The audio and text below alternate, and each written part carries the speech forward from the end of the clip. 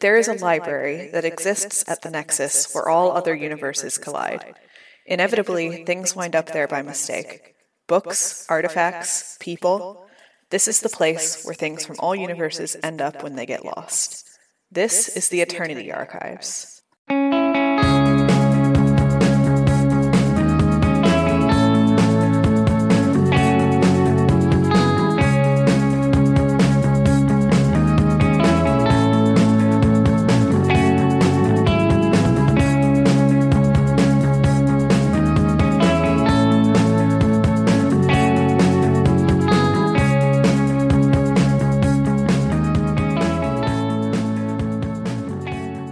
Hi everyone, welcome to the Eternity Archives.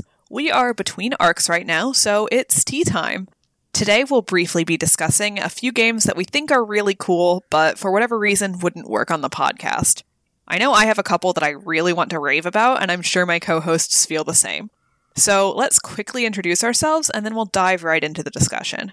My name's Dorka, my pronouns are she, her, and these are my co-hosts. Hi, my name is Ziva, and my pronouns are also she, her. My name is Bappy, and my pronouns are they, them. All right, does anyone have any strong feelings about who goes first? I'm still processing how to explain mine, so you guys can go first. Yeah, how about we put you, right in the middle? Okay, yeah, that sounds good. A big confusion sandwich, and you guys are my bread. I would like to go first, if that's okay, Dorka. Yeah, go ahead. All right. So the first game that I want to talk about today is a game that I've heard really, really great things about, and a game that really just hits all my buttons. And it is the game Stewpot: Tales from a Fantasy Tavern by Takuma Okada on itch. And it's a game that's designed for 3 or more players. It's based around the players being retired adventurers who then work together to run a tavern and all settle down together and get used to a sort of a calmer pace of life. There's a lot about this game that would actually really work well for the podcast. It's designed to do shorter sessions.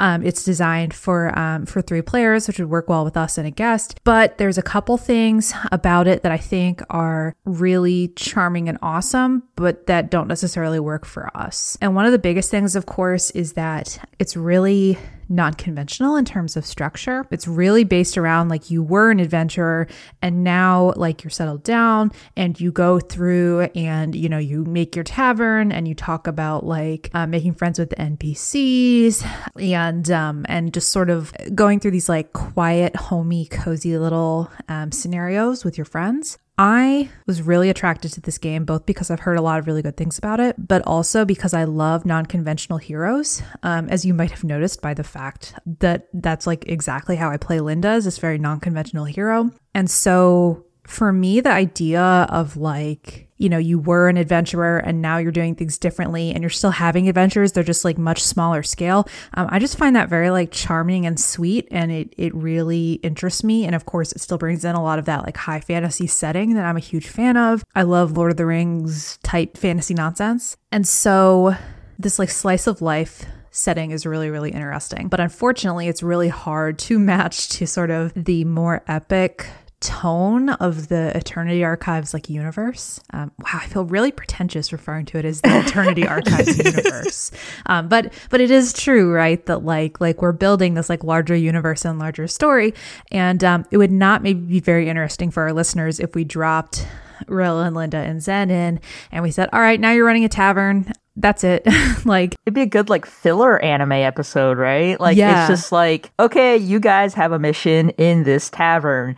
And we're just okay, where's the anomaly? What are we supposed to do? And it's just there's just a family who is falling on some hard times, or here's an adventurer who's full of spirit and needs some guidance. And it's just very cute. That sounds incredibly wholesome. Right? Yeah. It's just yeah, there's no anomaly. You guys are good at helping people, right? Just go just down do and that. be friendly. Yeah. Just do your thing, you fucking weirdos. Yeah, this game is exactly wholesome. That's exactly the right word to describe it. And so I would definitely say that if that's something that appeals to you, check it out. It's very like familiar and very straightforward. It's one of those more like improv based games, but the prompts are written out enough that it's like relatively easy to pick up and learn. And it's, I think, shows off a lot of the stuff about the indie scene that I really love, which is like a game like Stewpot like never would have been published by a publisher like Wizards. But like you can go on itch and you can buy directly from the developer and you can play this like nice cozy little game about a little slice of life in a high fantasy universe. So I love the concept. It would be an awesome filler. We could never ever make an arc out of it, I feel like. But it's definitely on my list of games I would love to play at some point. I don't know, maybe we'll play it offline. We can just get together and hang out and play it and report back or something. We're going to play it, but y'all will never hear it. Yeah, you don't get a listen unless you pay me $8,000 a month. All right, Durka, do you want to tell us about one of your games? Yeah, I'm going to take a hard turn away from wholesome here. Sorry, everyone. I'm going to talk about the Alien RPG by Free League Publishing. They're best known for Tales from the Loop, which is a best-selling RPG using the Year Zero engine. And this also uses that same engine. And it is based on... it isn't based, it is a licensed product of the Alien movies. And this one's cool because it has 2 game modes. So it has cinematic play, which is basically pre-made scenarios that are meant to have like the feel of a movie. They're designed to be played in a single session and have like high stakes and fast and brutal play. And then there's campaign play, which is designed for longer, continuous play that lets you kind of explore the Alien universe in a more sandbox style. But honestly, like, based on the rest of the game, that doesn't sound like as cool and interesting as cinematic play. Obviously, this is a space horror game. The book is beautifully illustrated and very atmospheric, and there are several pre-made cinematic scenarios available. The basic rules, it's pretty standard. You have attributes, you have skills, there are detailed combat rules. When you roll, you basically create a dice pool based on your skills and your attributes, and a 6 is a success. You also gain stress as you go. Stress allows you to add more dice to your pool because it's representative of you being more alert and desperate. But if you roll a 1 on your stress die, you have to make a panic roll, which can cause a variety of other effects like screaming, lashing out, running and hiding, increasing the stress of everyone around you, and just horrible things.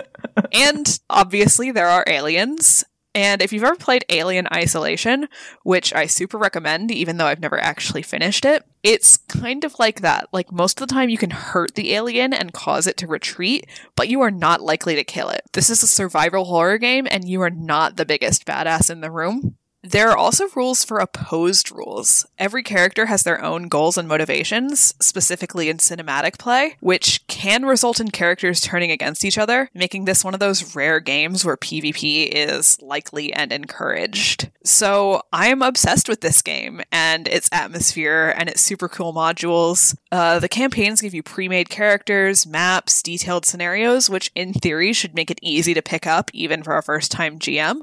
But I don't think it would work on the podcast. The cinematic scenarios do rely on you using their characters, and just in general, it's a brutal game that your character is not guaranteed to survive. So if you want one of us to kill like Linda or Rill or Zen, we might play Alien.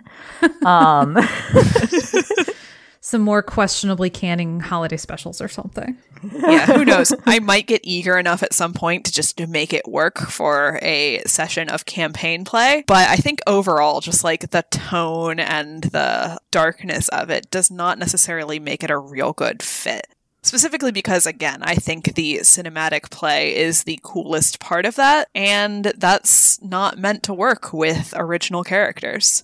Yeah. Yeah. There's a lot of content here for like games we could do maybe as like not with the T gang, you know, like side episodes or something like that. Yeah.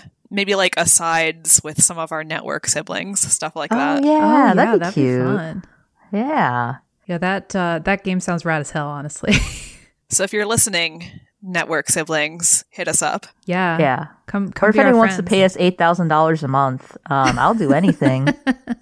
All right, so I guess I'll go next. Breaking the trend of games that we could play as side episodes, I'm going to introduce a game that it's just there is so much to it. I don't know if we could even play it as a side episode. So this game is called Invisible Sun by Monty Cook Games. To sort of give a TLDR as to why I am having trouble kind of putting into words how to explain this concisely, I watched a quote-unquote brief overview of the Invisible Sun on YouTube, and it was a 48-minute long video, and I still don't really know how to play this game.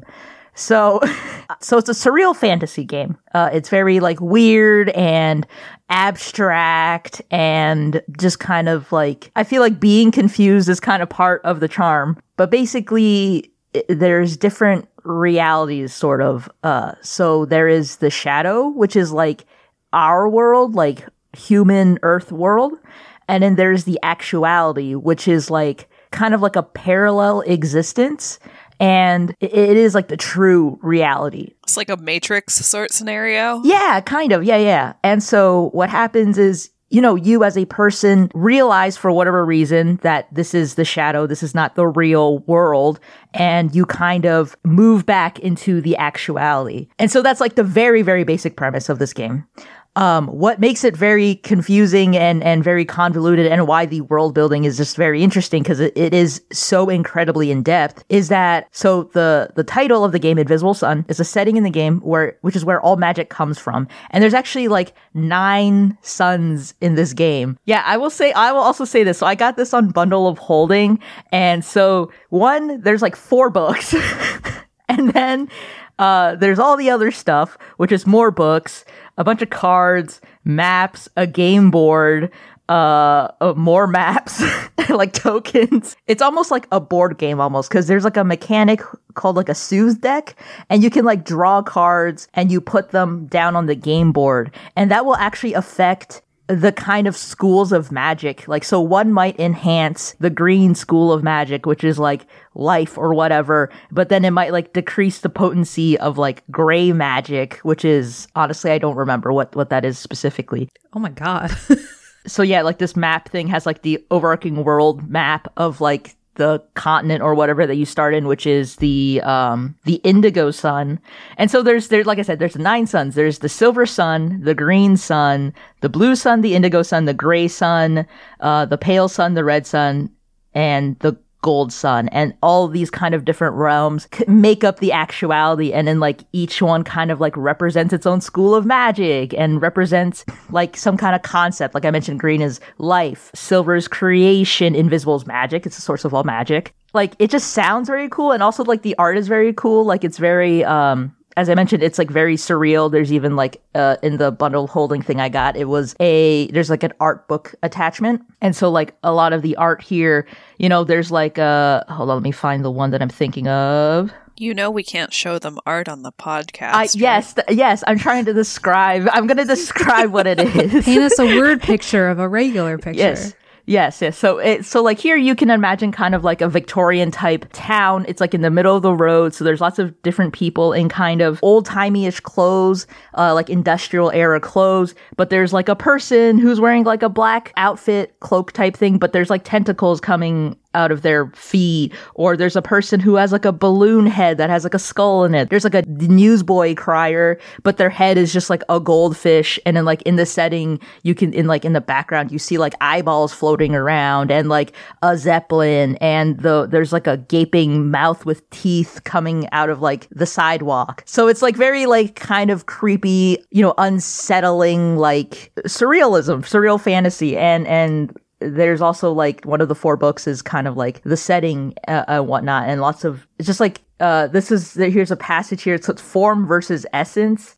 In the actuality, we realize that essence is everything and form is meaningless. In shadow, you might have been caught up in such trivialities, but here we look for meaning. The idea of a thing is far more important than the thing itself. And then, like, if you go down a bit, ideas are potent. They shape the world. Form is at best the emergent result of the changes wrought by essence. A crafter's skill isn't in the result of their work, but in their knowledge, understanding, and creativity. The idea is always bigger than the result of the idea. Form doesn't last. Essence never dies. And so like there's like this setting book is like explaining how like the structure of reality works in the actuality versus like in Shadow, the real world, quote unquote, or not real world as it may be. So wait, there's a whole book just for the setting? Yes. Holy shit. Yes. There's a lot, like I mentioned, there's like a board that you played on. There's like a deck of cards. I haven't even gotten to like the quote unquote classes, but basically there's like different schools of magic, and then there's like the different orders attached to them. And how you play this game is it's meant to be like very cinematic and narrative. So there isn't actually like necessarily an overarching plot. What it is that you make your character and your character has goals. And that is what drives the story. And it's just up to the GM to sort of facilitate how everyone in the group's goals kind of like come together, and you sort of decide the story that way. And there's also like things where I can't remember the phrase for it or the term, but there's like, I think it's side seams or something like that. But basically you kind of have like a one-on-one time with your GM to sort of like, the way they described it in the video was basically like in a TV show, sometimes like a character will break away and like do their own thing. And like, it's meant to sort of like facilitate that kind of like, if the character needs something to sort of move along the plot, but like other people don't have to be involved in it, then they don't want to take away table time from everyone by like going off for 15 minutes, while everyone is like there and just like, you're just having this one character do their own thing. And like I said, there's a lot, and I know a lot of it is because I'm like long-winded as fuck, but it's just like, I haven't even gotten to like the dice mechanics, but like, they're pretty straightforward, actually. Basically, you have D10s, that's the main dice, and you kind of have modifiers that are based on, one, the sooth cards that I was talking about, the ones where if you like draw it and it's on the board, it will up one school of magic or decrease another school of magic, and that like adds to your roll. The spell you're casting will add to your roll, and so there's like a challenge that is 1 through 10, but can go up to 17. And then sort of like all these other modifiers will decrease the challenge. So for instance, if there was a challenge of 8 or whatever, and then you had something that gave you a bonus of 4, it actually like subtracts it. So instead of having to roll like your D10 plus 4 to beat the challenge, you actually would do 8 minus 4 and roll a 4 on the D10, and that's how you would succeed. And I guess their reasoning for that was like, there's a chance to add other dice from your pool, other die from your pool, because you have like a side pool of magic or whatever. And so you can like, roll multiple D10s, and it's just, apparently it's just, it's easier to be like, okay, here are my D10s. Did I roll a 4 on any of them? Versus like, here are my D10s. Let me add 4 to see if I beat the challenge, which I guess makes sense. But I think it's just like so different from most other games that it's like there's like that initial hurdle of like wrapping your head around that, I guess. Yeah. This sounds like the Magic equivalent of Lancer. Yeah. It sounds super thoughtfully crafted, and it sounds like it's made for like a very, very specific subset of players, like people who are like, I want like a really detailed, really thought out Magic system, but it also sounds incredibly beginner unfriendly. Yeah, no, it is like there's so much to it. Honestly, when, we kind of introduced the idea of like, let's talk about a game we want to play. And I was like, oh, I remember I bought Invisible Sun on Bundle of Holding. Let me look into this because I thought it was really cool. And it is really cool. The concept is super awesome. And then I was like, oh man, I should have like blocked out half a day to like read more into this so I could explain it better. But that's one of the reasons why it would not be good for the podcast, is because one, it is very like in depth. There's a lot. There is a built out world here, and it's very cool, very interesting. If you get a chance, definitely read up on it. Or like, I think the Monty Cook people, they have an actual play of it. Don't know if that like finished completely or is ongoing or whatever. 2, even though they do their best in the EPUB version to facilitate all the physical aspects of it, like they give you the game board, they give you the cards, all the different cards, you can like print them, whatever, and there's definitely ways to facilitate that through online play. You can post screenshots and whatever. That obviously is a little bit more difficult and takes more time out of play when we have to like describe the art and what is going on and whatnot. And then I can't remember, I think this is my third point, is that this is like meant to be more of a long-term cinematic, at least the way they described it to me, it sounded like a fantasy procedural drama almost, right? Like you're supposed to be hitting beat by beat, very character driven versus like overarching world plot. I mean, like eventually you will get there with any story, but like that's not something we could do in like 8 hours and then like split the episode up or whatever. It's probably like several months. Our discussion portion alone would be... Yes. Oh my gosh. Yeah. Very cool world building. Very detailed, nitty gritty, would take forever. It'd be like Invisible Sun for like a year if we ever did that. So the other one that I want to talk about today is Shadowrun by Catalyst Game Labs. Shadowrun is one of the major players in like prestige tabletop games. It was created in 1989. It is still actively in print and undergoing revision. It's right up there with like D&D and Pathfinder, and maybe even things like GURPS in terms of the fact that it's like classic. It's one of the first systems lots of people pick up. It's a system that people tend to like be very ride or die about. And it's very popular. There's a lot of like Shadowrun video games and Shadowrun books. And me personally, I think it's really interesting. It is like a cyberpunk / urban fantasy. So you can have like hackers that are elves and like cyber wizards that are trolls and stuff like that. It's like really interesting. I'm very picky with my urban fantasy. I like it to do something really different. And so the fact that it's like Snow Crash, like by way of urban fantasy is just like, I think really fascinating. But there are a couple things about Shadowrun that are incredibly difficult to learn and to sort of adapt for the podcast. One of the biggest ones, I think, is that the systems are pretty complicated, and then there's a lot of them. So like the magic system is quite a bear to learn. There's a lot of stuff in there, and it's very different than like a typical D&D system that we, at least as podcasters, are more used to. There's also multiple layers of the universe. So there's like the main reality, and then there's also, and this is actually in there, it's called the Matrix, and it's their internet. And so because it's like cyberpunk, like hacking different parts of the internet and getting into different subsystems is a really important part of play. And so in order to do a good job with Shadowrun, you have to really be able to show off, you know, the magic well, the regular combat well, the universe well, and then also this hacking component. And so it's an incredible amount of work and an incredible amount of stuff to talk about. It's like trying to explain D&D to someone who has no grounding in like Tolkien or like classic fantasy tropes, just in terms of like where we would have to start, because the lore in Shadowrun is really interesting, but it's also really in depth. Some of the other things that make it really hard to talk about is that there's 5 editions, and over those editions, they've actually made really significant changes, not just in terms of gameplay, but also in terms of the universe. So like, in some editions of Shadowrun, the hackers are called Deckers, but then there's some editions where they just completely get rid of that and just call them normal hackers. And so the way that you talk about Shadowrun is really dependent on the edition. So you have to make sure that you're choosing the correct edition and explaining what is different about that edition. What's a normal hacker versus a not normal hacker? Some people go inside the internet. Yes. What?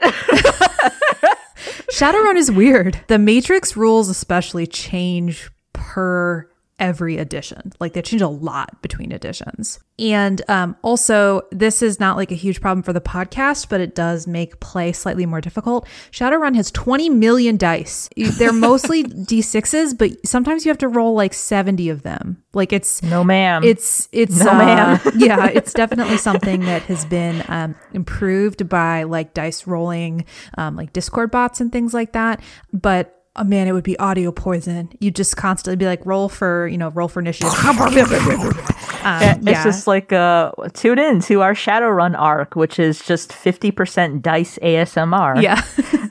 I have some personal experience with this. one of our friends decided to run a Shadowrun in-person game for us once, and we were really excited about it. We all made really cool characters. The plot sounded really cool. And then we got into our first combat, and one of our buddies had to roll 40 dice to figure out his defense rating. And after that, we were kind of just like, let's play some D&D. You roll 1 to 2 dice. That's it. Yeah. Yeah, I think Shadowrun is sort of like a white whale for me. I so want to play it on this podcast because it sounds so interesting. And I think it's like Pathfinder or D&D. It's like played such a big role in terms of where tabletop is today that it feels like we almost have to. Like we have to like make our pilgrimage. It would be a public service. Yeah, it would be. But the only way I feel like we could really do it would be to play the beginner box, which has really simplified rules and doesn't include like a lot of the matrix stuff that makes the game really unique. And so I feel like that would not be the best way to cover it. I feel like that would be a great way to like teach a new player before you started your main campaign. But I don't feel like it's necessarily the best fit for the podcast. And I feel like I'd have to just have a huge asterisk the whole time. Like, look, I don't know that much about Shadowrun outside of this beginner box. So I'm sorry that this is not like the best representation. And I'm sorry that there's things that we're leaving out. So yeah, it's like, I know we're supposed to be teaching you how to play this game, but honestly, I don't really know how to play this game. So yeah, this is definitely a game where I feel like we would benefit from having a guest GM come on.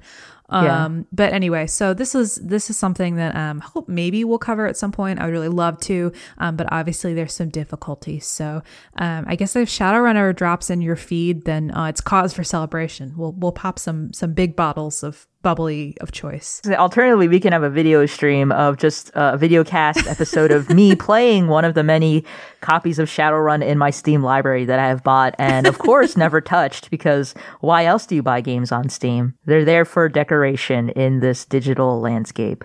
Kind of like what hacking in Shadowrun sounds like, except not at all. Anyway. Again, if any of our network siblings are listening to this and you would like to GM some Shadowrun, please help us. You're our only hope. Yeah. Teach us how to deck. I don't know enough about Shadowrun. Well, Darka, do you wanna finish us off by telling us about your other game? Yeah, I think we have time for one more. So I want to talk about Dialect, which is a game by Thorny Games, which is a studio specializing in quirky and thoughtful games about language and cryptography. Dialect in particular is a game about how language is created and how it dies. It's very thoughtful and introspective and honestly tragic.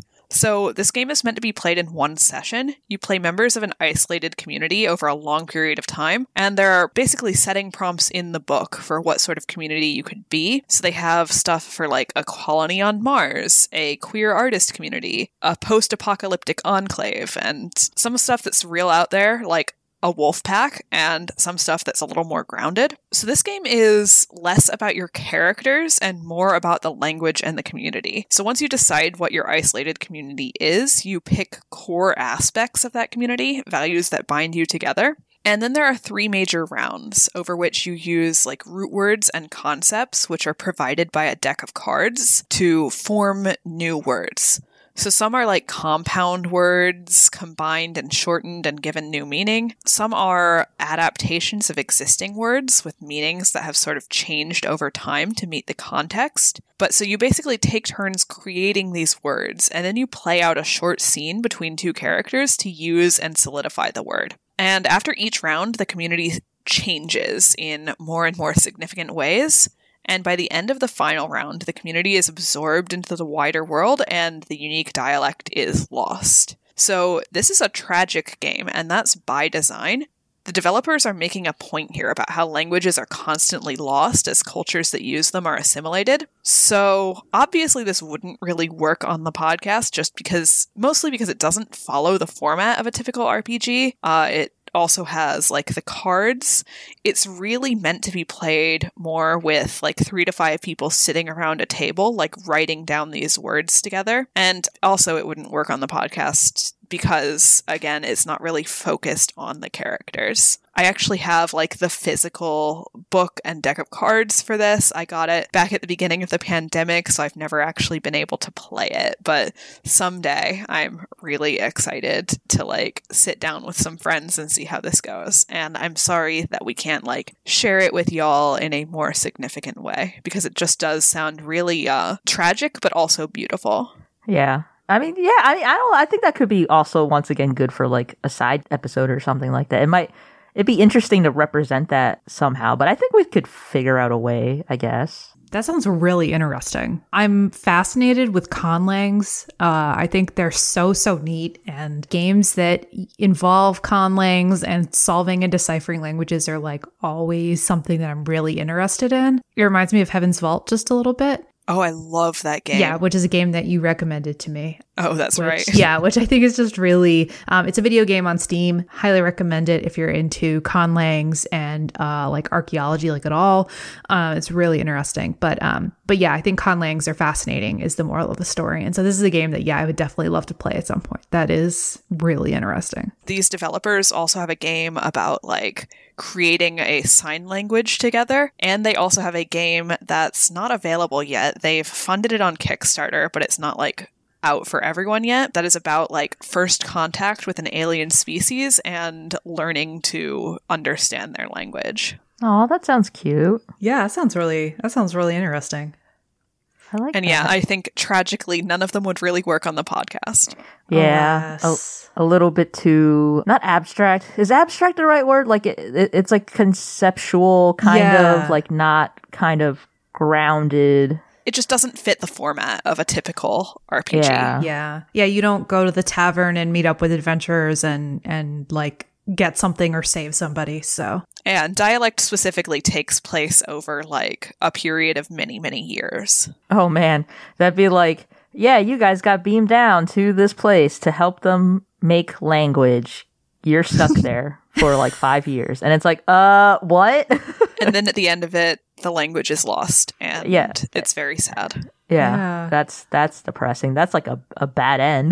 Yeah, absolutely. I'm sorry my games were such downers. No, I mean, like, there's a lot of games out there that don't necessarily exist in, for lack of a better term, like superhero rules of like, you can fight your way through things or smart your way through things, but at the end, the good guys are always victorious, or at least they're going to be ultimately victorious, even if they have some minor setbacks. And I think that it's really easy for tabletop games to fall into those kind of superhero rules. And so it's really interesting to talk about the ones that don't, the ones that like don't fit into that archetype, that sort of like typical hero's journey framework.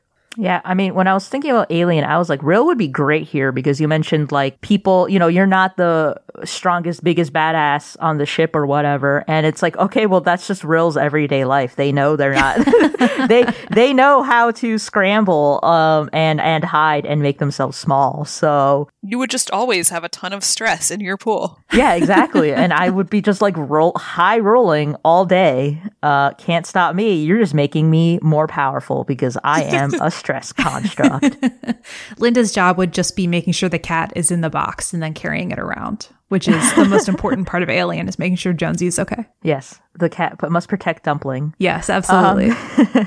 Do you guys have any kind of final words or thoughts on all the stuff that we kind of talked about? We sort of like were very polite and let people talk as they talked about their games. So I don't know if people had any interjections or comments or thoughts they wanted to add. Well, I think we're running up to the end of the time we had allotted for this. But for the listeners, we'll definitely have links to all of these games in our show notes. So if any of them sounded interesting to you, you should definitely go and check them out for yourself, because there's a lot about them that we just didn't cover here for the sake of time. Yeah, and a lot of these are really, really great games to play.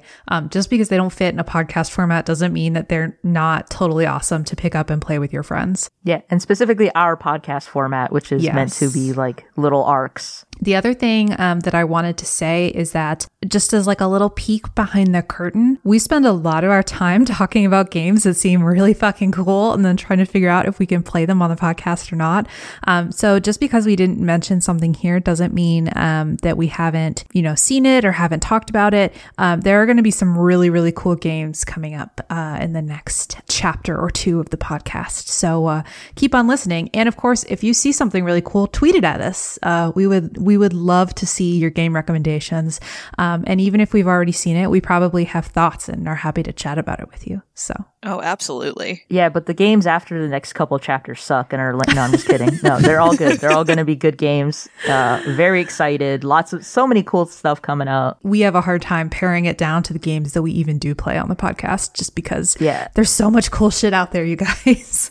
The tabletop world is a constant struggle. Yeah, just like a quick thing. I know we're like at the end of our time, but if I hadn't gone over on Invisible Sun, I would have talked about Fate of Cthulhu, which was a game I was very much trying to make work into the Eternity Archives, but just because of the like construction of that game, which is like one session or one campaign is basically like 4 different timelines you have to resolve. It's like that would take just way too much time, but I think it would have been like really cool that like they're people who go to other realities to resolve things in that reality, then have to go back and forth through time, and it just be like a really big mindfuck. And Fate is a cool system, which I'm sure we will touch, but maybe not in the, context of Fate of Cthulhu. And we'll link that one too, so you can find out what Bappy's talking about. Yeah. It is very cool. Okay, well, thanks everyone for listening to us on our off week. We will be back in 2 weeks with the start of our Wheel of Time arc, which is a lot of fun, and I can't wait for y'all to hear it. Yeah. It's when's the TV show come out? Is it soon? I thought it was like this year. It's unclear. Supposed to be, but we're recording this still during pandemic time, so who fucking knows? Okay, well, whet your appetite for the TV show by listening to our podcast instead. Yeah. Yeah. All right. Thanks, everyone. Thanks, everybody. Bye. Come listen to Dice for Roll, the gayest Pathfinder podcast on the planet. We ask the hard questions like, is it morally acceptable to kiss a goblin? Is it cool to use spell slots to warm up leftovers? Would the gods be mad if I wrote slashfic about them? We're a group of 4 friends who play Pathfinder 2nd Edition every week and go on adventures like none other. We've just launched our brand new season, Extinction Curse, which follows the adventures of the Circus of Wayward Wonders, as they put on the greatest show in all of Golarion and uncover ancient secrets and long-forgotten foes from a bygone era. If you like circuses, clowns, and a little bit of magic, come check us out, and make sure that no matter what, you keep it rolling. Aye, did you know you can upgrade the reactor in our ship to a toroidal Series 3 turbofan model? No. I mean, it's only slightly exploded, look. No. Ladies, we've got a job. Oh, thank God, I don't care what it is. Just please stop vetoing my engines. It's some kind of advertising job for our Cosmopunk show, it looks like. But it's got to be quick. It can't be anything longer than 50 seconds. Flyboy, set a timer for 50 seconds. No, we've already started. The timer's going to mean a damn thing. Oh, it'll give us a rough idea. Hang on, I didn't agree to be in an advert. Well, it's too late. You're already in it. Besides, it'll be over by the time you get your fat coyote butt out of the room. Hey, you're fatter than I am. Oh, stop arguing, you lot. I'll do it. Cosmopunk is a Starfinder actual play podcast focusing on character-driven storytelling. We're 4 friends from the UK, and occasionally more than 4 friends from not the UK. We play homebrew stories for the crew of the Leica 7 set in Paizo's Starfinder universe. Follow the adventures of 4 alien mercs as we get into trouble and advance out of space. You can subscribe to us on iTunes, Spotify, or wherever you get your podcasts, and check us out at cosmopunk.net. Wow. That was actually really good. The Eternity Archives is hosted, produced, and edited by Dorka, Bappy, and Siva. Find us on Twitter at @TheArchivesPod or online at theeternityarchives.com. Our intro music is Paint the Sky by Hans Adam, and sound effects are obtained from zapsplat.com. Check out our show notes for more information and some helpful resources. If you enjoyed this podcast, please rate, review, and subscribe to the Eternity Archives on Apple Podcasts, Spotify, or wherever you prefer to listen. Consider supporting us by telling your friends about us, or leave us a tip at our Ko-fi page, ko-fi.com/theeternityarchives. Thanks for listening, and we'll see you next time. Be gay. Roll dice. An LGBTQIA actual play podcast network.